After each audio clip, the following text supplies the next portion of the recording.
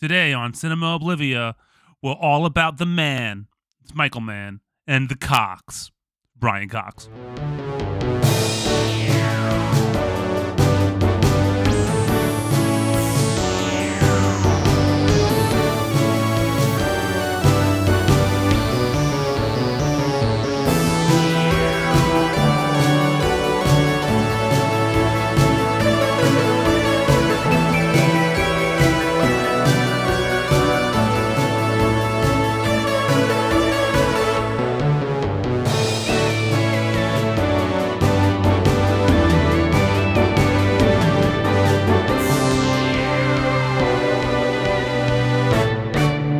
Hello and welcome to another episode of Cinema Oblivia, your podcast for discussions on movies that are forgotten, underremembered, underwatched, underexposed, or otherwise underdiscussed.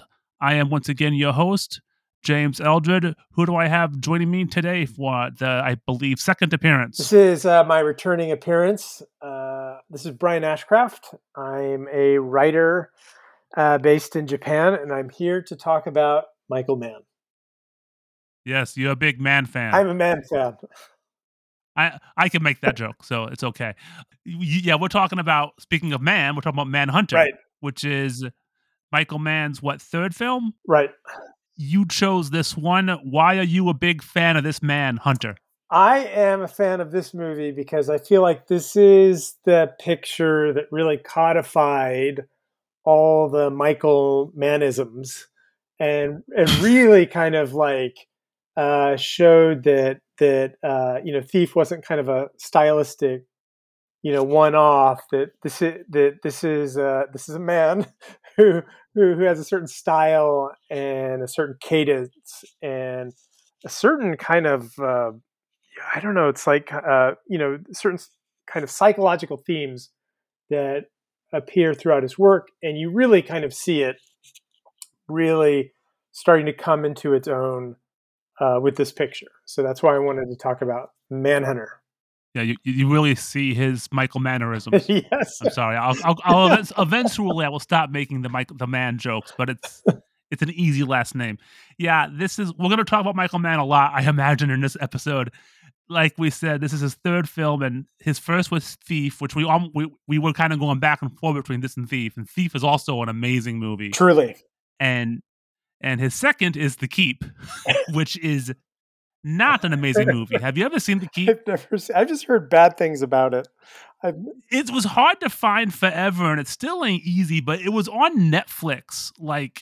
God, I saw it in America, so 8 or 9 years ago, and we sat down and watched it. And I've seen worse movies, because it's who I am. Good, but it is, but it is bad. Really, it is a bad movie, and I just feel like it's never been re-released because nobody wants to bother. Right? Yeah. It comes out and it's kind of dogged and it sounds weird, and then people come back to reappraise it. I just heard nothing but kind of awful things about it. It's a Nazi ghost story. The only good thing about it is the soundtrack by Tangerine Dream, which was unreleased really forever until last year. So, even then, the only good thing about the movie was hard to find. But let's not talk about that terrible movie. We're talking about Manhunter, which is technically the first Hannibal Lecter film based on the book Red Dragon. Have you read the book? Yes, I have.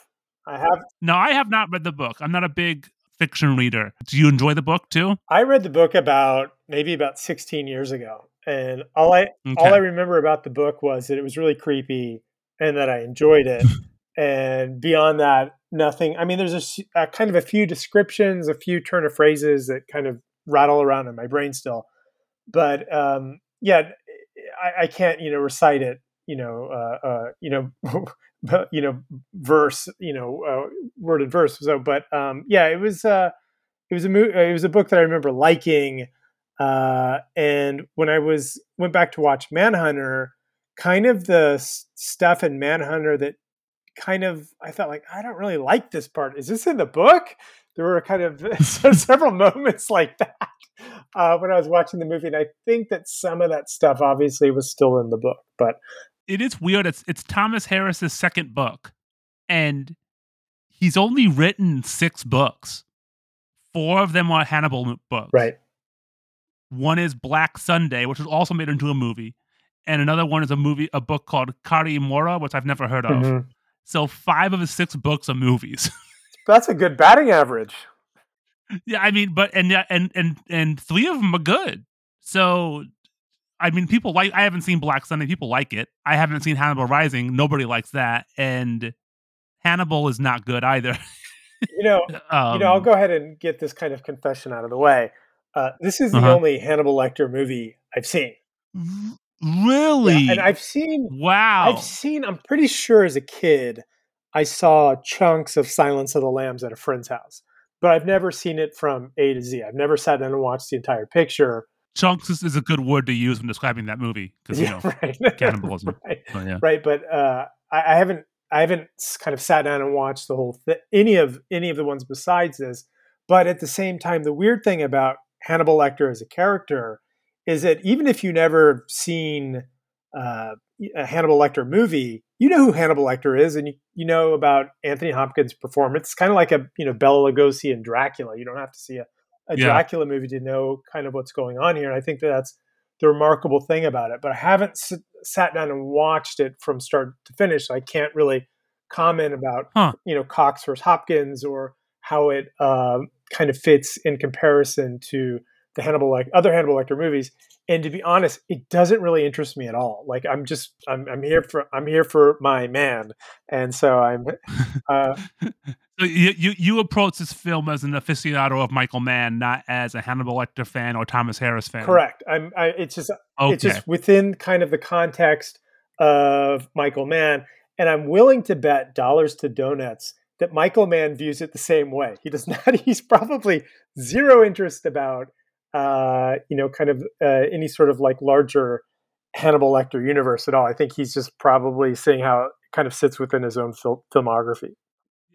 Yeah, and because I don't think he even was approached to do Silence of the Lambs, and this film is so drenched in Michael mannerisms, as we said, Right. that Right. it is to a lot of people. Like, I remember my dad like loved this movie, and he also loved Michael Mann. Uh huh. So, he loved Miami Vice. He fucking loved Crime Story. Right. Like, I think my dad had tapes, like home tapes of that until it was on DVD, which was a lesser known Michael Mann TV show with Dennis Farina. Right. And when we saw Heat in the theater Mhm. opening night, my dad realized halfway through it was a remake of LA Right. Takedown. That that's like how hardcore my dad was on Michael Mann. LA Takedown was a TV movie that nobody saw. Yeah. So he was way into his work, and I remember we saw Last of the Mohicans opening day, Mhm. on a 70 millimeter screen, like a giant screen, which is the only way to watch that Right. movie. And so like my dad was all over this man.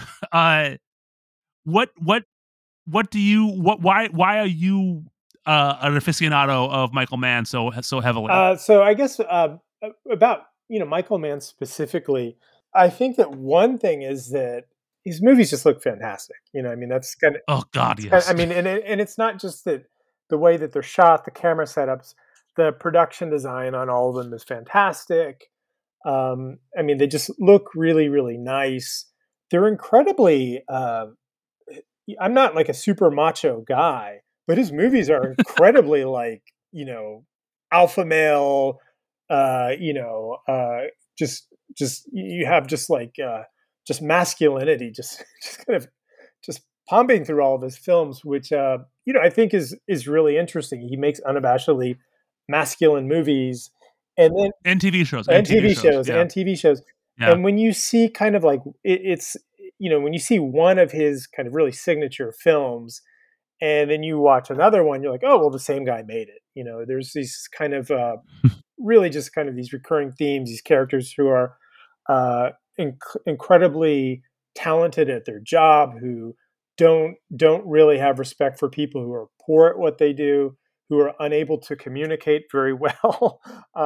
Yeah, yeah. Like they can't talk at all. I mean, they can talk, but they just can't really say what's going on. So his movies always feel like like out of all I'm not a huge superhero guy, but like kind of out of all the superheroes I like, I really like Batman, and I always feel that his movies have Okay. kind of like a Batman-esque kind of brooding kind of undertone to them, which makes them really interesting.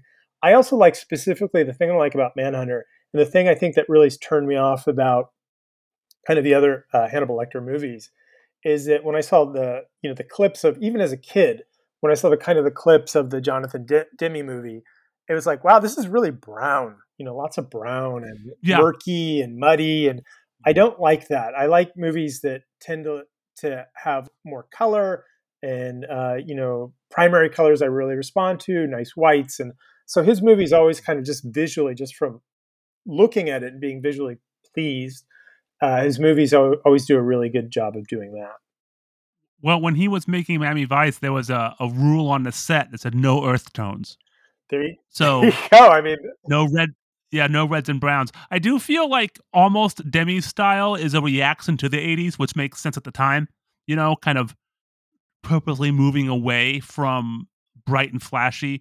Because Silence of the Lambs is a completely different film than this. They share a kernel. The kernel is that an FBI agent is looking for a serial killer, mhm, and they occasionally call on Hannibal Lecter to help them. right, Now, in Manhunter, the FBI agent, who's played by William Peterson, and we'll get to that in a right. minute, he is the person who captured Hannibal in the first place. Mhm, And to a certain their relationship is entirely different than the one of Hannibal and Clarice in Silence of the Lambs.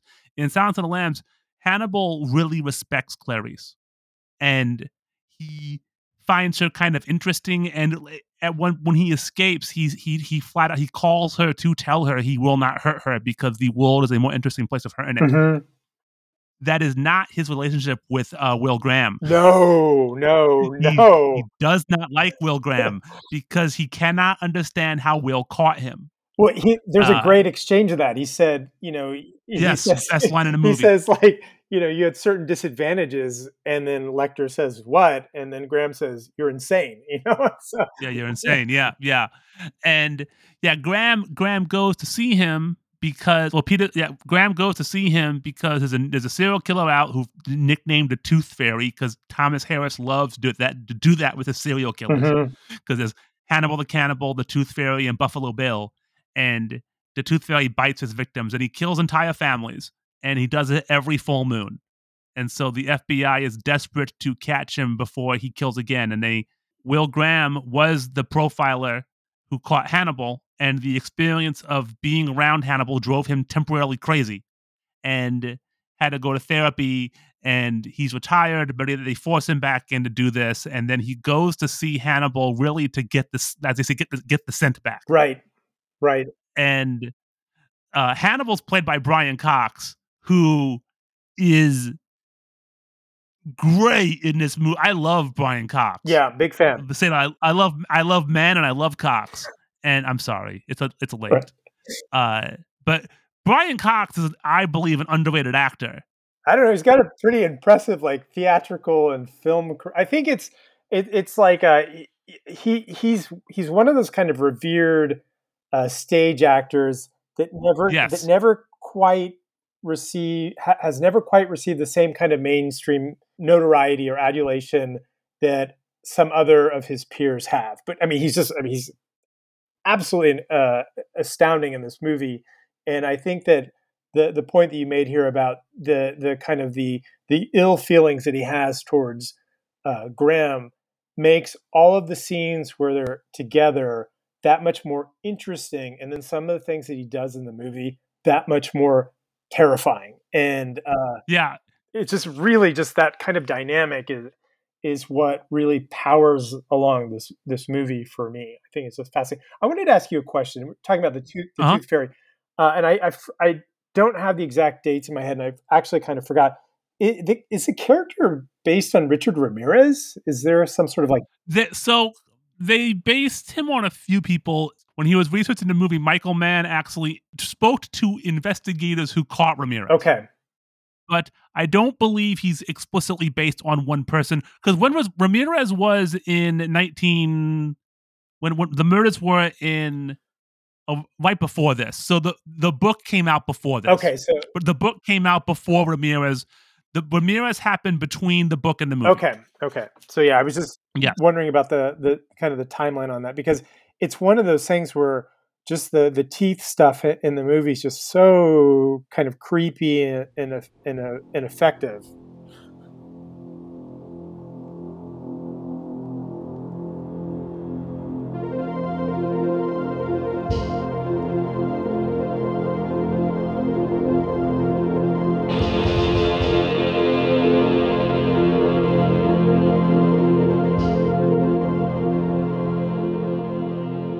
Well, a lot of the stuff that's I think creepy is due to the actor who plays the bad guy. The killer in this, Francis Dolarhyde, is played by Tom Noonan, who is a this to quote him, he says, "I've done a bunch of weirdo parts. I'm sort of weird, but I'm not that bad." And I don't know.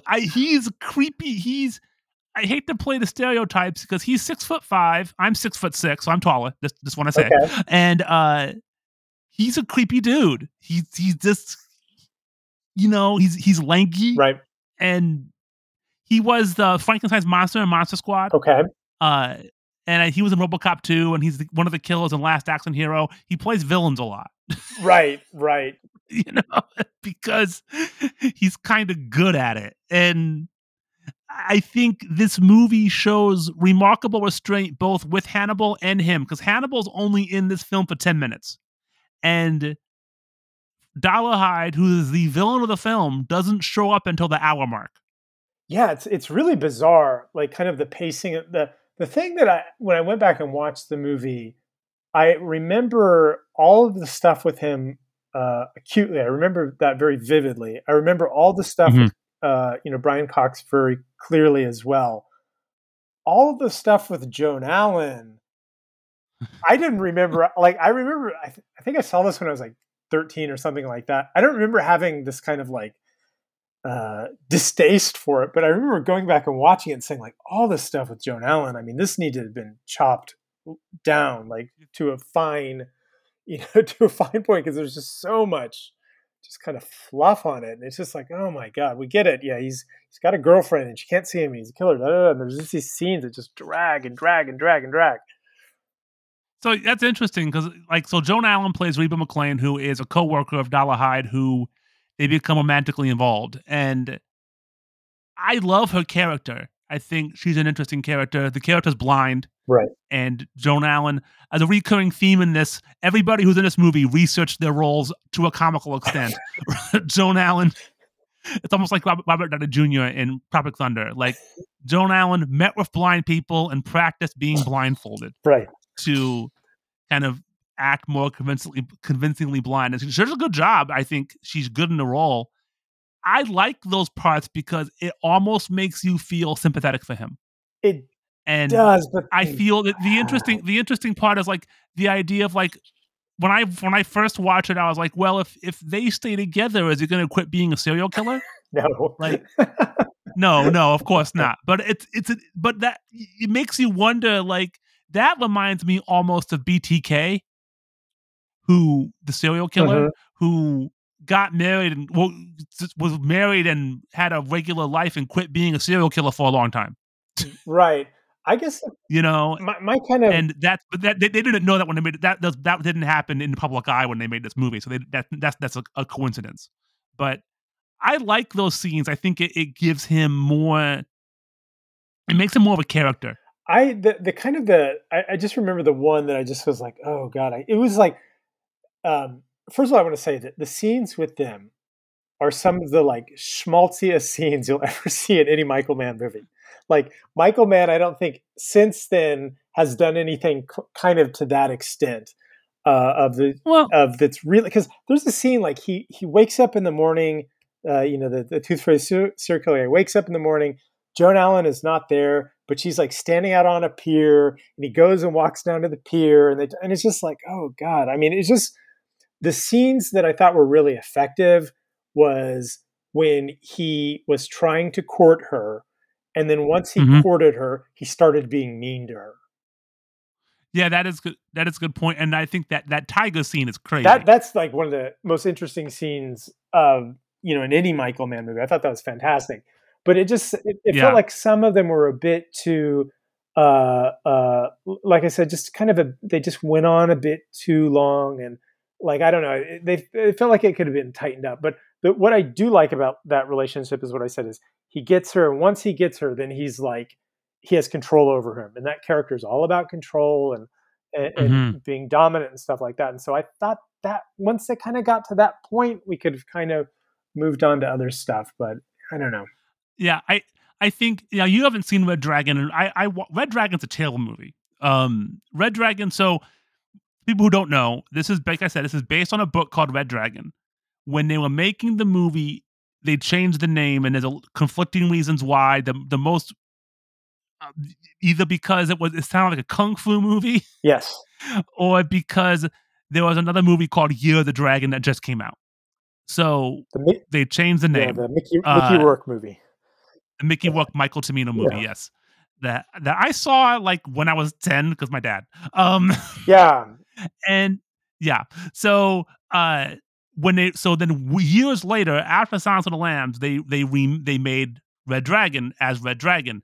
And that is a deliberate prequel of Silence of the Lambs, same cast, with Ed Norton playing the main character, but Anthony Hopkins is back. The guy who plays the doctor in the mental asylum's back. Barney's back. All these characters are back. And it is a much more faithful adaptation of the book. So I think that's the only interesting part about it. So, like the scenes that you don't like, Hmm. I think they're explained better in Red Dragon, the movie, Hmm.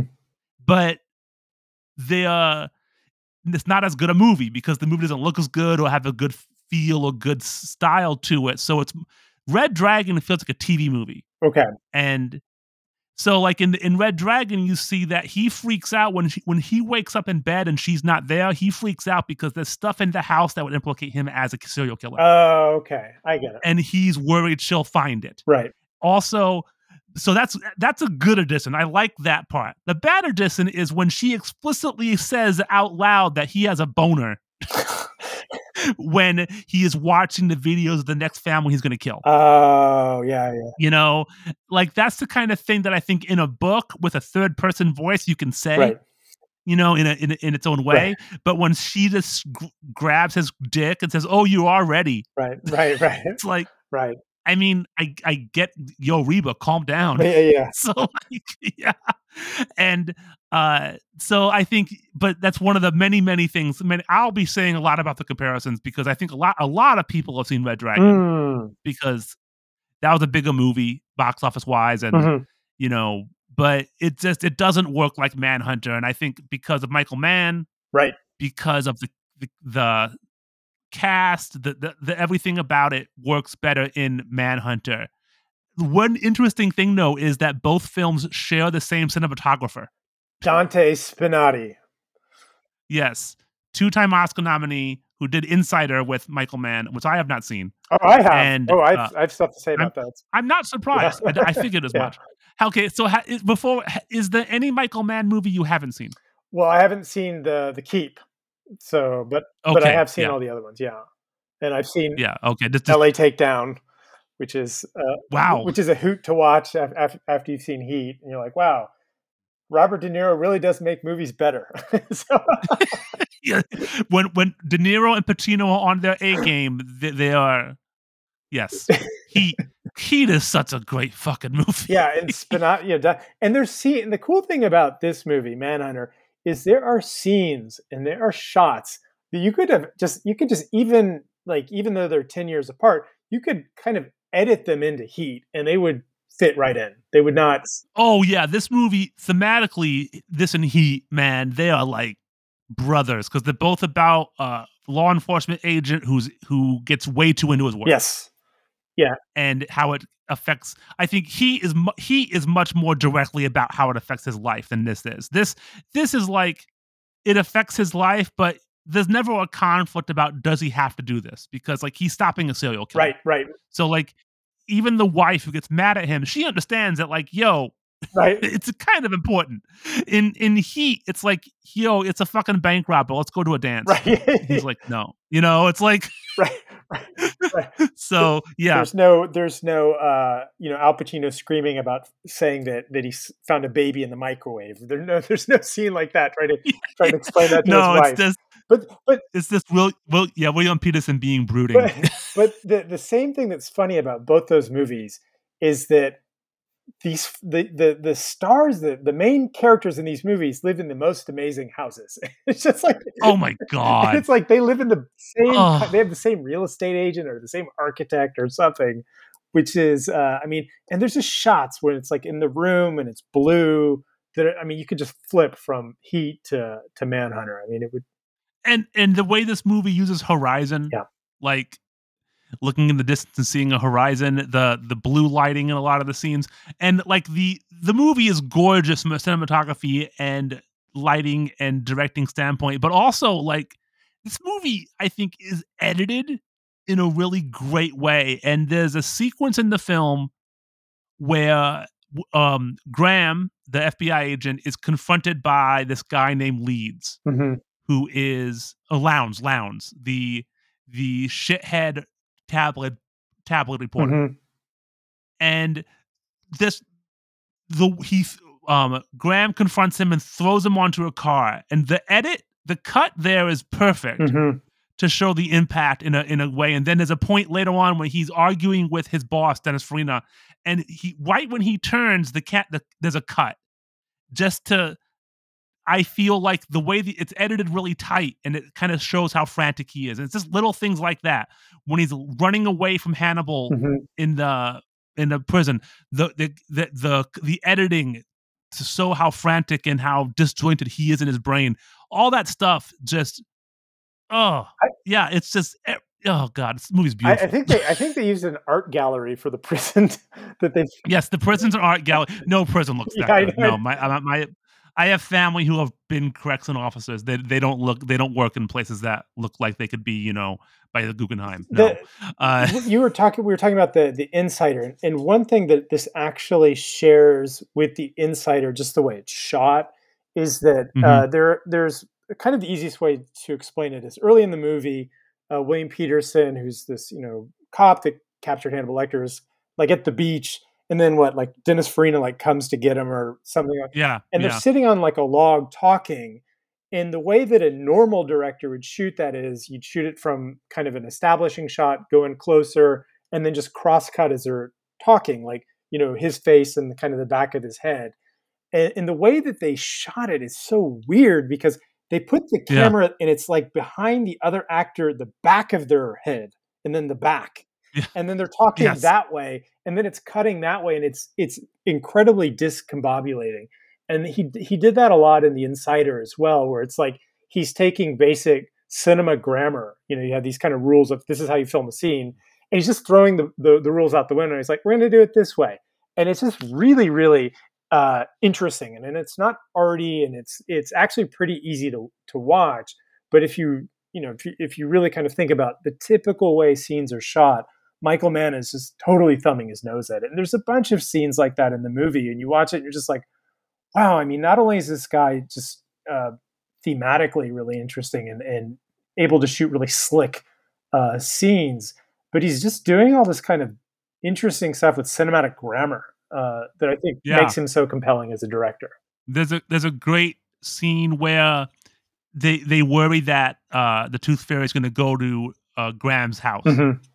And there's just this long tracking shot through the house. Right, Like instead of like close-ups over on noises or like frantic editing to make it look scary, it's just one long slow shot right.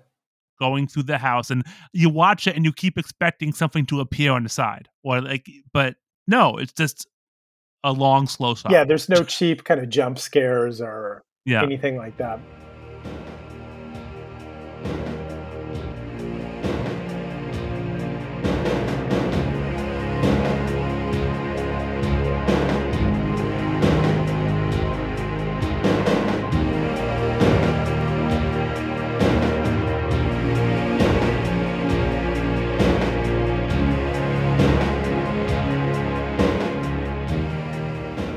talking kind of about like what I guess make this movie interesting, and I think that we haven't mentioned William Peterson, Yeah. who was on quite a run for cool movies in the '80s, and then just kind of well, he was offered what Platoon and turned that down, and then he was offered Goodfellas, and he's like, no, I don't want to work with that. I don't Scorsese. Yeah. I'm not going to do that.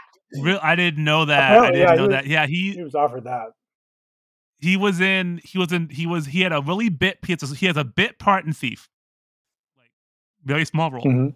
And then he is the lead in To Live and Die in LA, Which is amazing. which is also one of my all-time favorite movies and also one of my all-time favorite 80s movies. And I mean 80s as this movie is 80s as fuck. Yeah. I mean the soundtrack's by Wang Chung. Right. There you go. It's a great movie. And then Manhunter, Mhm. and then like crap.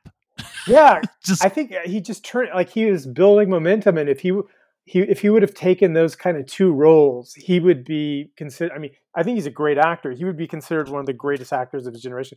What I wanted to ask you is, if he had uh done Goodfellas, what do you think would have been different about the way he did it and the way Leota did it? And what do you, so he was gonna be Leota. I think so. I think he was offered the Henry. I Henry think Hill. that would have been a huge mistake, to be perfectly honest. It would have been a different movie Yeah. because he's not explosive like that. Like, at least maybe he can be. Mhm. I don't know. But like in the movies I've seen him in, the kind of anger and in To Live and Die in LA, the kind of just bastardly behavior Uh-huh. he does it in a much more simmering, smoldering way. Right. Which is kind of why it's kind of hot. But he he doesn't explode like Leota. Leota in Goodfellas is like a force of nature almost. I think we have Joe Pesci there, and Joe Pesci kind of steals it whenever he's around. Mhm. But Ray Liotta's terrifying in that movie too. Yeah, I had been thinking about this a lot because the actual Henry Hill did not look like Leota. I mean, he looked more like when he in the movie he says, my dad's Irish. He looked more like, Yeah, and that's why he couldn't become a wise guy. And so Peterson would have kind of, I think, pushed that more explicitly. But then it actually becomes more interesting that Leota doesn't look that way, and then you really see like, oh, for this kind of world, it's really about the bloodline. You know what I mean? yeah, And that actually made it compelling. I had always kind of wondered, would Peterson have been able to do stuff like the Joe Pesci scene where he's like, am I funny? Do I make you laugh? Am I a clown? yeah, And Leota's like starts laughing so hard he's like crying, and he's just like, yeah. I mean, it's a meme for a reason. yeah, yeah, yeah, yeah, yeah. He's just like Yeah. he can be such a wonderfully hammy actor at times, and Peterson isn't like that at all. And he's No. And Peterson found his lane later of CSI, and I do feel like CSI is kind of like the watered down version of this. oh yeah, this invented like a whole subgenre of crime Yeah, movies. because another interesting thing about Manhunter is like that there are no there's one murder on camera, Mhm. I think. No, two. Well, I guess Lowndes doesn't die on camera, but he's murdered on camera. Right. There's one person shot on camera, Mhm. and then and at the ending there's like the shootout and stuff. But like the set piece murders are not on camera. Right. Uh, you just see photographs after, and that was a deliberate. They wanted to make the investigation the focus. Right. Michael Mann said he didn't want to. This is the mid '80s. This is the height of the slasher. Mhm. He didn't want to make a slasher. He didn't want to make a movie everyone's running to the bathroom. He said he wanted to make it artistic and classy. That was his words. Right. And by focusing on the investigation and not the murder, and there's a shootout at the end, but it's not really about that. He did kind of invent this genre. Oh yeah, yeah. You know, And it's even now kind of. I mean, the technology's obviously has been way surpassed by the stuff that they were doing. But even when they were kind of talking about stuff or going through the procedural stuff, I mean, you can tell that it's advanced police technology, at least for that time. And that's those are the big set pieces. Those are the big yeah. kind of moments instead of like, somebody getting stabbed or things like that, where there's a greater interest on that element of it, which is And fascinating. another cool part about that is it's not always the technology. It's just that they're smart. Oh yeah. Like my favorite, like the sequence in the movie where Hannibal is communicating with the Tooth Fairy, Mhm. and the Tooth Fairy sends him a letter on toilet paper, Yeah. and the prison finds that out, and they have like 2 hours to look at it before Hannibal will get Right. suspicious, and everything they do, that's the smarts, like figuring out that, oh, if you put it under a light, a black light, you can see this pen. Right. Like the fact that this guy knows that Yeah, yeah, yeah. is is the interesting thing. And um then there's the part with what was it, the figuring out the code. Mhm. Like there's no technology there that is smart enough to realize it's a code. Right. Yeah. Yeah, it's good stuff.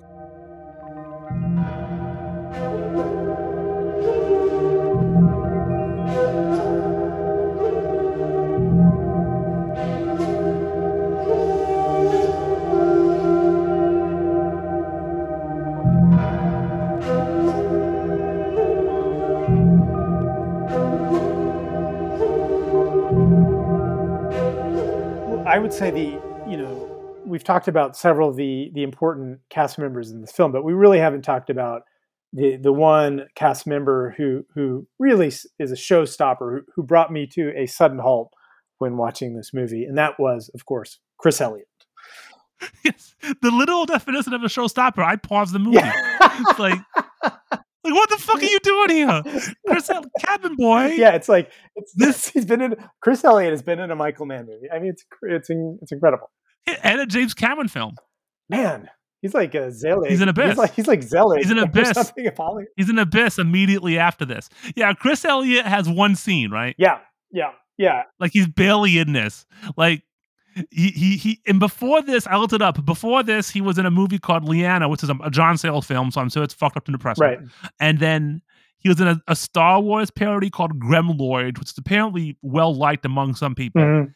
And then a movie called My Man Adam, I have no idea. Right. And then this, and then The Abyss, and then I imagine Letterman. Right, right. And then he just started doing like comedy and his But yeah, it's like I wonder if at this time did he have designs on being a serious? I mean, it's obviously, I think comedians have a certain skill sets that actually lends them to serious acting. So it's not surprised that he's a comedian, that he wants to do serious acting. But I didn't know if at that time, I was wondering if he was really seeing himself as doing more acting and less comedy or something. It's just kind of odd. maybe it pays the bills. Oh yeah. Who knows? It is hilarious. It's just one thing in common that with Red Dragon. Bill Dukes has one scene in that movie. Oh, Bill Duke? yeah. Yeah, he sews up for one. He's in the opening credits. Like he's like fifth build, but he only has like 5 lines. And I'm watching it, and I'm like, Bill Dukes, what the fuck are you doing here? And why aren't you in it more? Yeah, Because you're awesome. Yeah, it is. Yeah, Chris Elliott. it's pretty hilarious. But I guess in the other one, of course, we didn't talk about it, was Dennis Farina, who looked about the same for about 25 years. Yes, Dennis Farina. When you in the 80s, when you wanted to get a cop and you couldn't afford Harvey Keitel, You got a real cop. I mean, he was a cop. you just get a cop. Yeah. Dennis Farina was a cop. Like all the other actors in the movie are spending a year doing all this research, and he's like, "Yeah, I already did this." Yeah, I was a Chicago cop. So, this is his 4th movie. He was in Thief, Mhm. and he's in Code of Silence, and was it a Chuck Norris movie? And he's in a JoJo Dancer, the Richard Pryor film. Mm. I think his breakthrough role is his next film, Midnight Run. Yeah, Which is a goddamn great movie. but he's fantastic in this as well. I mean, he's really, really he's great. good. I have a feeling he's just playing himself. Yeah. Oh yeah. Yeah. Yeah. I think when you watch later stuff that he did, like like Get Shorty or something like that, some of the, I guess, Leonard stuff that he did, he it seems like his kind of acting range had branched out or whatever, but he's just fantastic, and just kind of oozes realism. Yeah, and I think he just got the role because he knew Michael Mann, I imagine. Oh yeah. But hey, man, he's great. Sometimes, as I was talking in another episode recently, sometimes nepotism's good, and he fits the role perfectly. Mm. The casting in this is great. I One thing I wanted to mention about Tom Noonan, which I thought was hilarious when reading about the movie, is like he almost didn't take it because Michael Mann made him wait an hour and a half to do the interview, Yeah. and he was like, "Well, fuck you," and then he demanded $100,000 for no reason and got it, Good for him. and then and then when he was filming, he got like everybody like this movie. I've said it before. The amount of method and research that everyone went through in this film sounds like a parody. Yeah. Like William Peterson met with FBI investigators. Michael Mann met with FBI investigators and talked to serial killers. Uh, Joan Allen pretended to be blind. Thomas Noonan, he didn't want to talk. He didn't want to do serial killer research because it disturbed him too much. Mhm. But he didn't want to talk to anybody when making the movie. Huh. So he would lift weights and sit in the dark and go in his trailer and just be there in the dark. And sometimes Michael Mann would come in there with him and they would just kind of sit in the dark together. Nice. Which, yeah, that's totes normal. Yeah. It's he's so, yeah, everything the cast does in this. I guess Dennis Farina is the only one who didn't have to Right. be He hella method. He just lived 40 years as a yeah, cop. he There is one more person I want to mention, which is Stephen Lang, Mhm. because he plays Freddie Lounds. Oh. Freddie Lounds is Mhm. the shithead, like National Enquirer substitute reporter, Mhm. and he just oozes slime. Oh, yeah. And Yeah. all those scenes are really, really good, I felt like. And, the thing that the kind of the big scene with him, kind of the big Oh God, yes. it's one of the most unsettling kind of scenes that I've seen in a movie. Oh Not yeah. because it's particularly violent, but, it just because it's not violent. They're just kind of the way that violence kinda hangs in the air and the threat of violence. It's menacing. It is, and I think that that's kind of one of the things that a lot of movies kind of forget is, especially I think that a lot of the movies that followed, 10 years after this movie was made, and they really just like, "Oh, let's try to, go from an X to a hard R for every movie that we do." It kind of loses that, where Yeah. and it was one of the things that a lot of great directors before that had to work under stricter kind of review codes knew that just kind of the threat of violence is often worse than the actual violence. And that scene is absolutely terrifying. Yeah, because the FBI makes a fake story for Lounds to run because they know the Tooth Fairy will read it. The Tooth Fairy not happy about that. Right. Kidnaps Lounds, and that scene is just not only it's menacing, but it's also just really weird. Like he has the pantyhose over half his face for no reason because he's gonna kill him anyway, Yeah. and he his apartment has that Mars landscape, literally like a blown up painting picture of Mars in the background, Mhm. and there's a TV playing with a vertical hold broken, Yeah. and like it's just so off-putting. Everything about it is like, and it's directed so coldly. Like there's no weird Dutch angles, there's no music playing. Yeah. It's just this is the reality this dude is trapped in, and he just keeps saying to himself, "If I see him, I'm a dead man. If I see him, I'm a dead man." And guess what? He lights him on fire and throws him down in a wheelchair So down a parking so garage. that's the thing that really there's kind of as much as I like this movie, there are two things that really bother me. One is the Joan Allen stuff, Okay. which I mentioned earlier, and then the second was this. So I liked everything, not like, but I was kind of riveted by every moment up to that. And then Hmm. when he lights him on fire and then pushes him down in a I guess an office chair into a parking garage, visually that's a stunning scene. But for me, it was just like, really, like So really, he's gonna really yeah, like it. Just like I was trying to work out the logistics of it. So he gets the guy and then he tapes him up and he gets him downstairs in the chair and then he lights him. I'm like, nah, I don't see that. I just don't see that possible. So. yeah. In the other remake, in Red Dragon the movie, Mhm. and I imagine the book, Mhm. they explain more that Dollarhide lives in an old nursing home. Okay. and so he has old wheelchairs and shit like that. Okay. And so that explains where he gets that. And the Red Dragon does point out more, "Hey, we know this guy has a van now." Of Like, course. I they're don't able I to don't that's actually a big in Red Dragon, uh, that's actually a big slip up.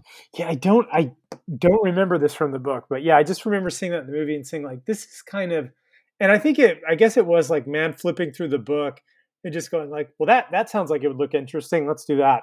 Yeah. Yeah. You know? I guess also yeah, it's also it looks cool, Yeah. right? I mean, the image of him flying down the parking garage in the wheelchair and then hitting the camera Mhm. is a striking, terrifying Oh, image. yeah. So, I get why he put it in there even if it doesn't, make all that sense. I mean, the ending doesn't make a ton of sense either, Right. right? I mean, Yeah. like, why is In-A-Gadda-Da-Vida playing? Because it's cool. Right, yeah. Uh-huh. Although he got that idea from a serial killer. Oh, you did? There was a serial killer who believed In-A-Gadda-Da-Vida what had a secret meaning, Huh. a guy named Dennis Wayne Wallace. Uh-huh. So, the idea of using that in that scene was from real life, and I read an interesting interview with one of the guys from one of the bands in the film, I think the Reds. Mhm. They said that they pointed out to Michael Mann, like, they asked Michael they saw a rough cut of the film, and they're like, "Why the fuck is In-A-Gadda-Da-Vida playing?" Right, right. And they were like he's like, "Well, that guy likes the song." And he's like, "Well, you don't know that it's his song, you just hear the song playing." Oh, So then Michael Mann added the insert of him putting in the 8 track, so you would oh, know right. that it is the Tooth Fairy playing that song specifically, which I thought was a nice little touch. Nice. The the music in this movie's awesome. Yeah. Yeah. Yeah. Yeah. For me, big Tangerine Dream said no vibes, but because like, it sounds like Tangerine Dream. Yeah, it does, yeah. Yeah, because Tangerine Dream did the scores to Thief and The Keep. Right. So I do wonder if he reached out to Tangerine Dream and they said no. Uh-huh. One of the composers, it's not really a score, it's just like taking music. Right. And one of the songs is by Klaus Schultz, who was in Tangerine Dream. Mhm. Other good stuff on here. What do you think of the soundtrack? The score, whatever you want to call it. Yeah, I mean, I liked it. It just kind of it sounds like kind of like the kind of the soundtracks that we've come to expect for Michael Mann, at least his kind of like crime movies. So yeah, I mean, it just again like it kind of uh, if you had this soundtrack and you have if you had a 2 disc set and this was the first disc and then the second disc would have been Heat, they would kind of complement each other in different ways. So, um, Oh yeah, yeah. oh yeah, like so yeah, I think that the soundtrack's great. I mean, it's just it, he's a filmmaker that kind of understands that bad production design can ruin a scene, bad acting can ruin a scene, and like bad music can kind of ruin a movie as well. And so he Yeah. seems fairly attuned to all of those. Yeah, the soundtrack has some interesting selections. A lot of smaller bands no one's ever heard of. There's a band called the Reds. Mhm, They do a lot of the instrumental passages. There's a band called Red 7. mhm, That's kind of a generic song that's played over the end credits. right. um, Produced by Mike Rutherford from Genesis. Uh, then there's another band called Shriekback, which is a guy from XTC, and they do a lot like the Tiger Scene is a Shriekback song. Oh, really? That's Uh, interesting. yeah, and the Dollarhide Sex Scene. Uh-huh. Which I hate saying those words together. Right. Um, Both Shriekback and the Reds, Michael Mann used their music in Miami Vice. You know, Okay. one of the songs is by Kitaro, who is a Japanese musician, new age musician, kind of like Tamita.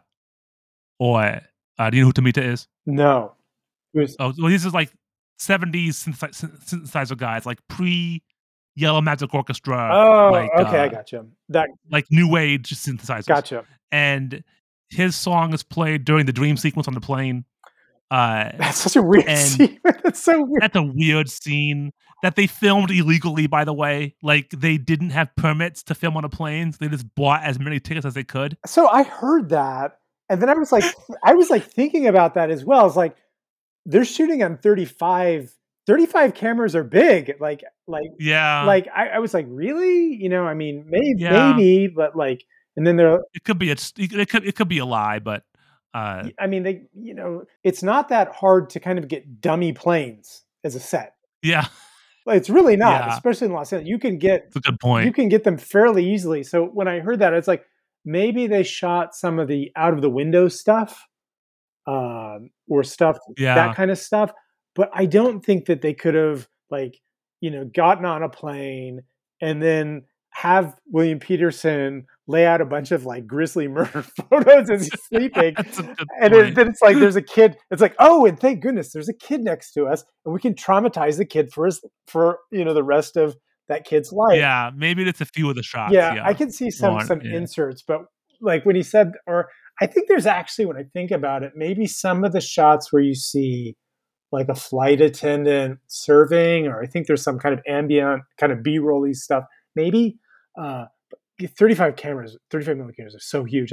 You like you would need like a seat for the camera, So Yeah, that's a good point, yeah. so So maybe it is just bullshit, who knows? yeah, or maybe they shot Yeah. stuff on Super 16. I don't know. I mean, who knows? Or maybe But no, it's 30, it has to be 30. I can't imagine Michael Mann shooting 16. yeah. So or Uh, maybe he wants that picture, you know? yeah, or Uh, maybe I'm just saying from what I remember of seeing 35 millimeter cameras are all big. Maybe there's smaller ones, or I'm misremembering. But yeah, yes.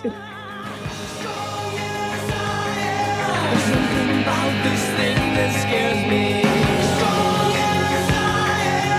Something about this thing that dares me. Something about this thing that haunts me.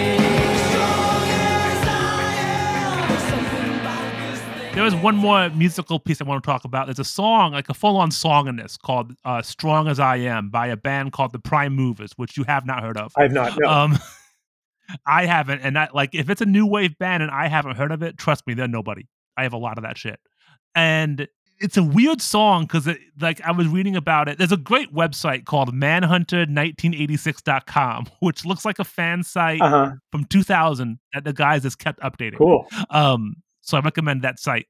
And he interviewed one of the guys from Prime Movers, and he was like, "This song's about parental abuse." Huh. Heavy. And trying to fight that, and he said that he's happy it's in the movie. He says that like that song makes that scene, but for him it's really weird Weird. to hear that song in a different context, because in the film it's when Dollahide sees Joan Allen with another guy and he thinks that she's having an affair with him, Hmm. and he's trying to overcome his urge to kill people, maybe, I think is what the song's saying. Jeez.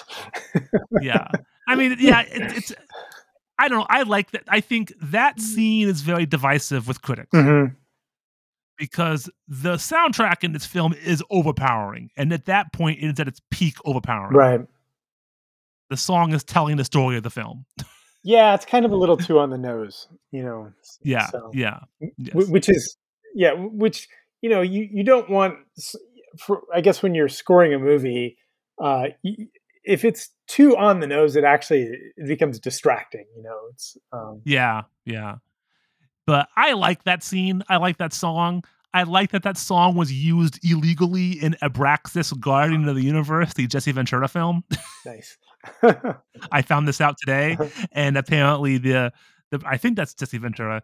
Apparently, the Prime Movers found that out much later. Yeah, it's a Jesse Ventura movie from '91, and that song's in the movie. And somebody asked them once, "Hey, how'd that song get in that movie?" And they're like, "Excuse me, yeah.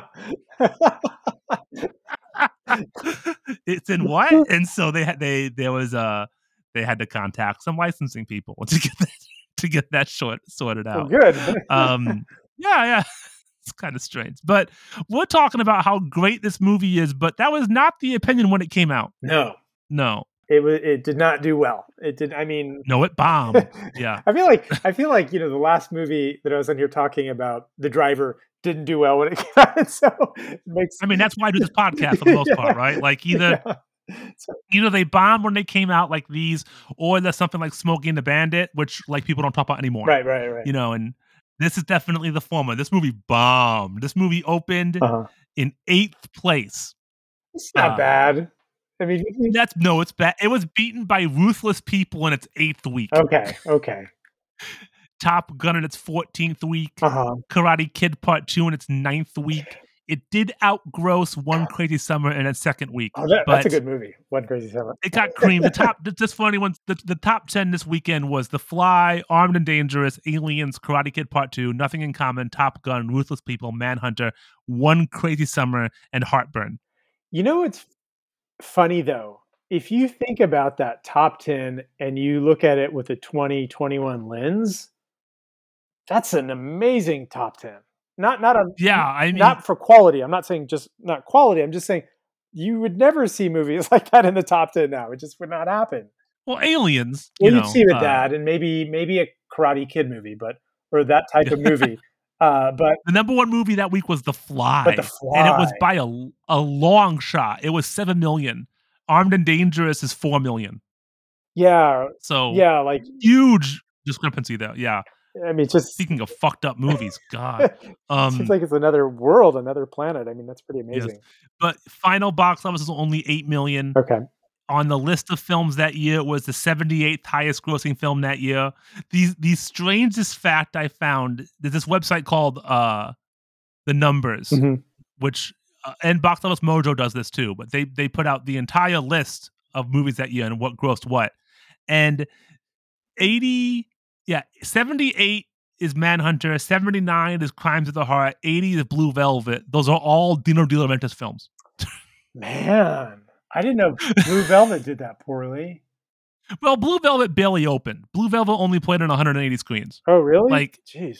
Blue Velvet made its money on video. Okay, yeah. You know, that's an art house film. It cost $6 million to make. You know, like that, and that made money overseas more. Probably, They yeah. were, you know, yeah. But the three, like Dino De Laurentiis, it's funny because the episode that will go up, I think, before this is about another movie that he produced called Trick or Treat. Mhm. This is a horror movie from the 80s. Mhm. Also came out that year. Dino De Laurentiis produced, I think, 6 movies that year, and all of them bombed. Man, mark of quality.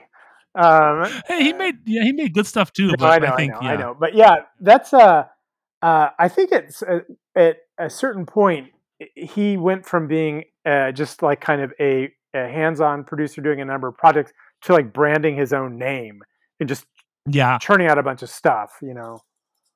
and just buying rights to stuff. Right. Like he owned Hannibal at one point, and like that's why Hannibal Rising exists, because he told Thomas Harris, like, I'm gonna make a prequel to Hannibal. Oh, really?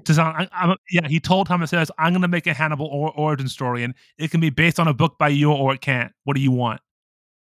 And So he said, that's why Thomas Harris wrote that, and that's why it's garbage. wow. Yeah. Yeah. Dino De Laurentiis is a weird guy. Like he remade this movie. I think, that's purely a commercial endeavor. Like that's not a artistic one. He's like, we made Hannibal, we made Silence of the Lambs. Let's make another one with Anthony Hopkins. Yeah. Get some more money. Yeah. Yeah. It's so weird So- that Anthony Hopkins just kind of signed on. It's like, yep, I'll do it. It's just, I mean, he like, I know you haven't seen Silence of the Lambs. He is great in that movie. Oh, I've seen But- clips of it. Like, trust me, like Yeah. as a kid, that like friends of mine would have it, and then they'd pull out clips to scare other kids and stuff. Yeah. But no, I know he's fantastic. But yeah, like I don't know. I just think it's pretty remarkable that there's been so many of the kind of Hannibal Lecter movies that it's kind of become its own kind of franchise and stuff. I mean, it's pretty. And like in X number of years, they're going to reboot them and redo them again, and. Because there's been 2 TV shows. Mhm. Well, one Hannibal and one on Clarice. Clarice doesn't have Hannibal in it. Right. Because they don't have the rights to it. But yeah, it is. He's become kind of an anti-hero, and I feel like Brian Cox's Hannibal would not be that character, because Hannibal. It's weird because Hannibal, even Anthony Hopkins' Hannibal, is not charming to me. He's terrifying, Okay. but. Because he stands when Clarice goes to meet him, he's just standing in the middle of the cell, like It's so ready to see it. It's so weird about like the cell in this movie.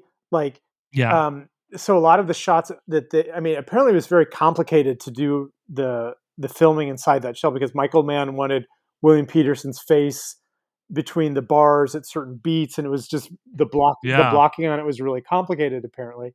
But when you watch those sequences, it's really hard to get an understanding of the geography of Lecter's cell because he has these books in there, but the books are kind of Yeah. off to the left side, but you can't see them, and so it's just like he has like and it's like supposed to be all open and stuff like that.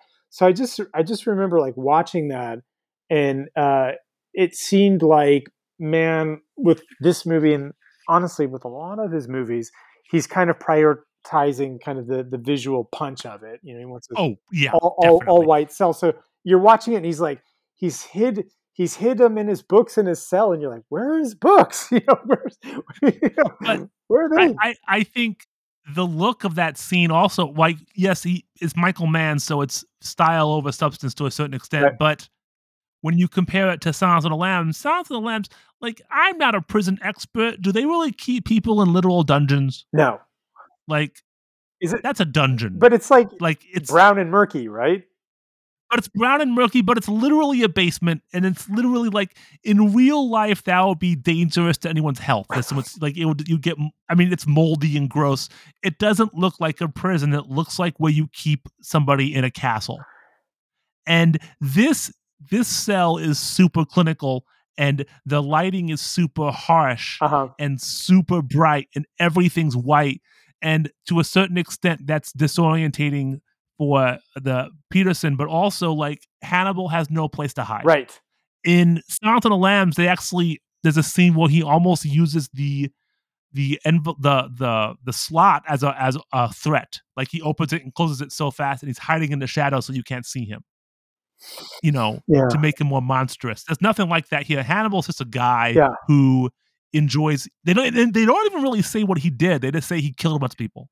Yeah, and I think a school of students or something like that they mentioned. But the thing that's so terrifying with the scene with him in this movie is that he gets a phone call, and that scene's so cute. And it's like, and I guess you could do this, and he takes like kind of the foil part of the wrapper, and he's able to like kind of hack into the phone, and because he's he's freaking. Yeah, well, because he's so smooth and he's so charming and he's so smart, he's able to put in this kind of phony phone call and then get information about William Peterson's character's wife and kind of the location. Yeah. And it's just one of those things when you watch it, and it's like, this is utterly terrifying. And it's not him threatening to like eat him, or talking about in great detail about murdering people or whatever. It's something that a psychopath genius would do. And I remember watching this, and he's just the person who answers the phone like gives him all the address and the phone number. They just say it to him. Yeah. And he just memorizes it. You know what I mean? And he doesn't need to write it down. And it's like, this guy's scary. Yeah. And there's a similar thing in Silence of the Lambs with Buffalo Bill. Buffalo Bill tricks a girl to get in his truck. Right. Just by acting like he has a broken arm. And that's scary stuff because it's realistic, because I think Ted Bundy did that. Yeah. And two, like, it just shows you how charismatic, like, Buffalo Bill and the Tooth Fairy are like one step away from being like unable to function in society, right? But Hannibal, and then sometimes like in that scene with the fake broken arm, they're smart. Oh yeah, and charismatic, sly, and charming, and not what you think of when you think of, oh, this guy keeps human liver in his refrigerator. Right. Yeah.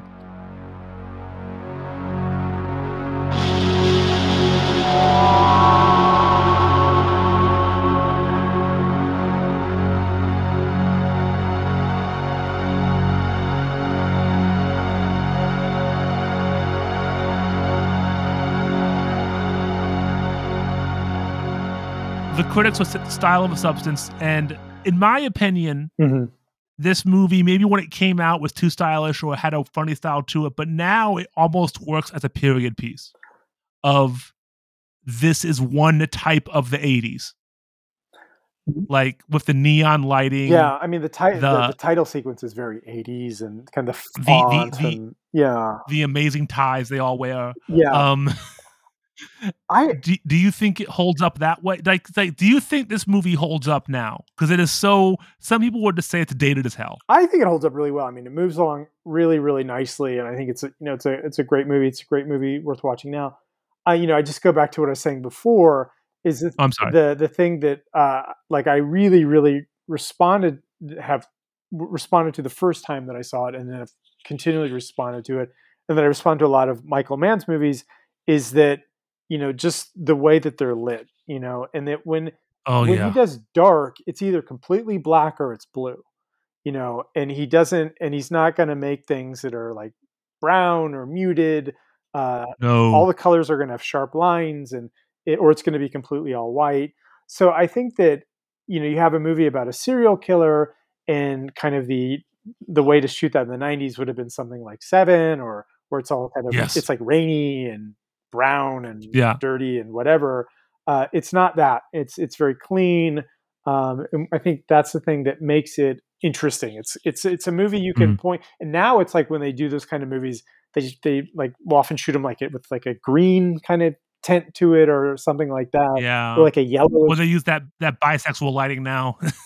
you know, everything's blue and purple. Right. Yes. Yeah. Yeah. Now it's like everything is lit with like purples and pinks and uh, Very synthwave.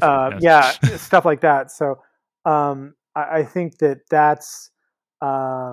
that's what makes it really, really interesting. The thing that I kind of had forgotten about this movie is when I went back to see it, is like the end of the movie, it turns into like a peck and paw movie, like suddenly. The shootout at the end. So spoilers for everything. Spoilers for everything Red Dragon now. So Uh, they changed the ending they did. from the book. So here's a weird thing. So now I like again, Manhunter's a better movie than Red Dragon, Right. but Red Dragon tells a more more coherent story. Fair. So Dalahide kills that other guy, the dude who he thinks Joan Allen is having sex with, Okay. right? Now, in the book and in the movie, he uses that corpse to fake his own death. Okay.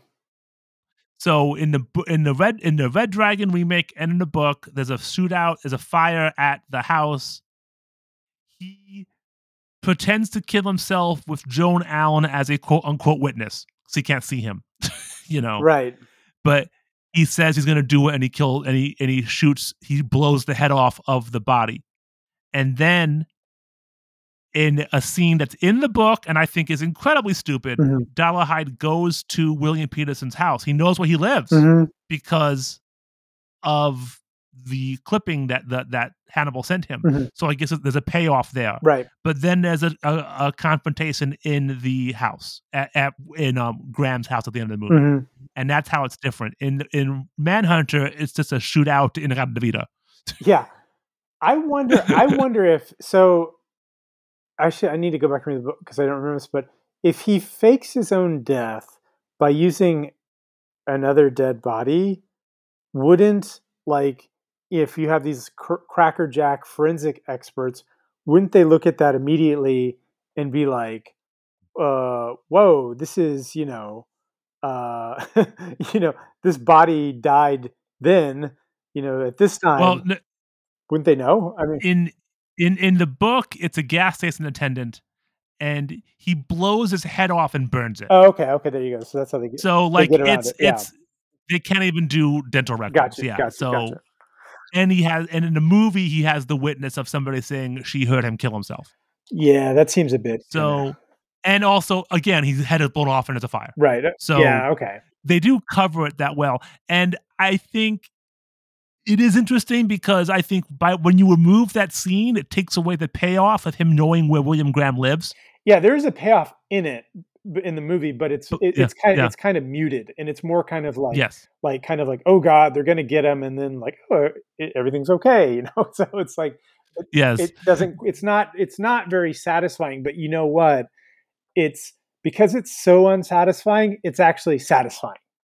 Be, No, I think it's satisfying. Well, go ahead. I'm sorry. just because, like, you don't want something to happen to his wife and his kid. There's just too Yeah, too exactly. much like bad stuff going on, so nothing really happens. And it's like, well, that's not much of a payoff, and it's like, well, actually, it's actually quite a nice payoff. So it may Well, I think keeps the movie from becoming sadistic. I think because it keeps it from becoming sadistic, and I think the payoff is in the style of the scene. Like yes, having the balls to set your scene to an unedited version of Inagata Vida right, is that's fucking as somebody who really likes it when pop music is used in films. right, yeah. That is just it's brazen and it's kind of stupid, but I love it, and it's very satisfying when he just shoots him. Like It's a good shootout. in Red, It's a good yeah, there's a shootout. Yeah, no, Yeah, it's like a just with regards to because sometimes with a lot of the shootouts from the '80s that I remember as a kid thinking were exciting, you go back and watch them, and then within kind of the grand, if you watch a bunch of shootouts and you kind of hold Wu and Peckinpah up as like this is kind of these are kind of the masters of doing shootouts, and in that comparison, some of them may not seem that exciting, but this one still looks quite nice, and it's still very exciting. So I think it is a good shootout. and they did some weird stuff with it. They changed the frame rates. Oh yeah, I mean, but that's like all kind of like peck and paw. It seems like that using different speeds and frame rates and cameras and all this different stuff. I mean, that's all kind of it seems like in the peck and paw school of doing a shootout.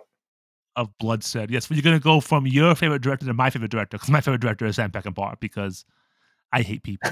I don't know. Yeah. I did a whole episode on Bring Me the Head of Alfredo Garcia with Alex Navarro, and we talk in length about the misanthropy of Peckinpah. I don't think Michael Mann does not have that mean streak that Peckinpah has. No, So, no, like no. I mean, like you know, it's like when what the Wild Bunch came out, people were shocked that they couldn't believe that William Holden was saying things that he was saying. I mean, just yeah. yeah, there's there's an edge to both of them, but like I always feel like that with Peckinpah, there's kind of like a hopeless edge. You know what I mean to his the Yeah. movies. Yeah. Michael Mann is like going to like Ferrari dealerships and stuff. He's not an unhappy. Oh He's man. not an unhappy guy. So, No, he's not. so, No. And we gotta wrap up soon because we're talking about Michael Mann so much. I also don't want to talk about Heat. okay. And like no, but so because I would if we talk about Michael Mann, I just want to keep talking about Last of the Mohicans and then talking about Heat, and I'll never finish this podcast because I could talk about Heat all goddamn day. Yeah. So Yeah, it's great. oh that movie's so good. But anyway, anything else you want to add about this film? About Manhunter, yeah, I mean, I think that from what you said, I mean, I obviously I can't speak to experience about this, but if you've seen the other Lecter movies, this obviously would be, I think, make a fascinating viewing just for comparison. Even if you don't like those movies, even if you've never seen them, but if you're interested in crime movies, if you like Heat, if you like Miami Vice, if you like William Peterson, it's definitely worth checking out. It's I think it holds up quite well and is a very interesting picture. Yeah, I think it's kind of prescient, as we said earlier, in like not just the entire like TV crime genre. Yeah. Oh yeah. Of Yeah. I mean, like it literally invented a subgenre of television and yeah, movies. CSI and NCIS would not exist without this show. Did you know there was an episode of CSI with Tom Noonan? Oh really? I really hope he played the killer. I don't know if he did or not. but well, if he was like, the nice janitor in high school, who knows? I don't know. But I think this. I always felt like Go ahead. when CSI came out that somewhere Michael Mann was in like a production office in Hollywood, going like, "Damn it!" Because he tried to make one more TV show, that murder homicide show. I think what was the name of that show? Robbery Homicide Division, and that was in 2002. Mhm. And that had who was in that? Tom. That's Tom Sizemore. Oh no, that TV show was terrible. I watched the pilot because it said from Michael Mann. I'm like, fuck yeah, Michael Mann, and I watched it and I'm like, no.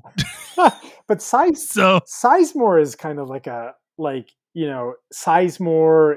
I think is kind of what you think is like kind of a Michael Mann kind of actor. You know what I mean? Like, Well, he's also a mess. oh, he's a Like, complete you mess. know. He's a complete. I interv- Yes. I didn't interview him, but I was on an interview call with him Mm. in the late '90s. Oh god, Uh, that'd be terrifying. yeah, no, it was a super nice guy, super nice, super. Uh, let me put it this way: he was super nice and he was super honest about kind of the difficulties that he's had in his life, and I had a lot of and I Yeah. had a lot of respect for that. He has had a lot of difficulties, but I mean, just a fantastic. You can tell he's like a very sensitive person because he's obviously able to connect with these characters in such a deep way. But like he seems to me like he's kind of like like in the same way that Farina is kind of a good Michael Mann actor. But Yeah, yeah. Did you see what Michael Mann's next project is? yes, Tokyo Vice.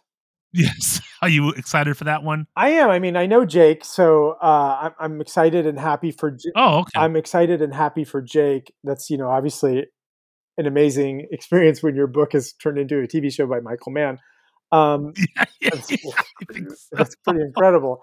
So yeah, and it seems like they've assembled a good cast of people, and Yeah, so hopefully, I mean, as you know, there's a lot of kind of potential pitfalls of doing stuff about Japan.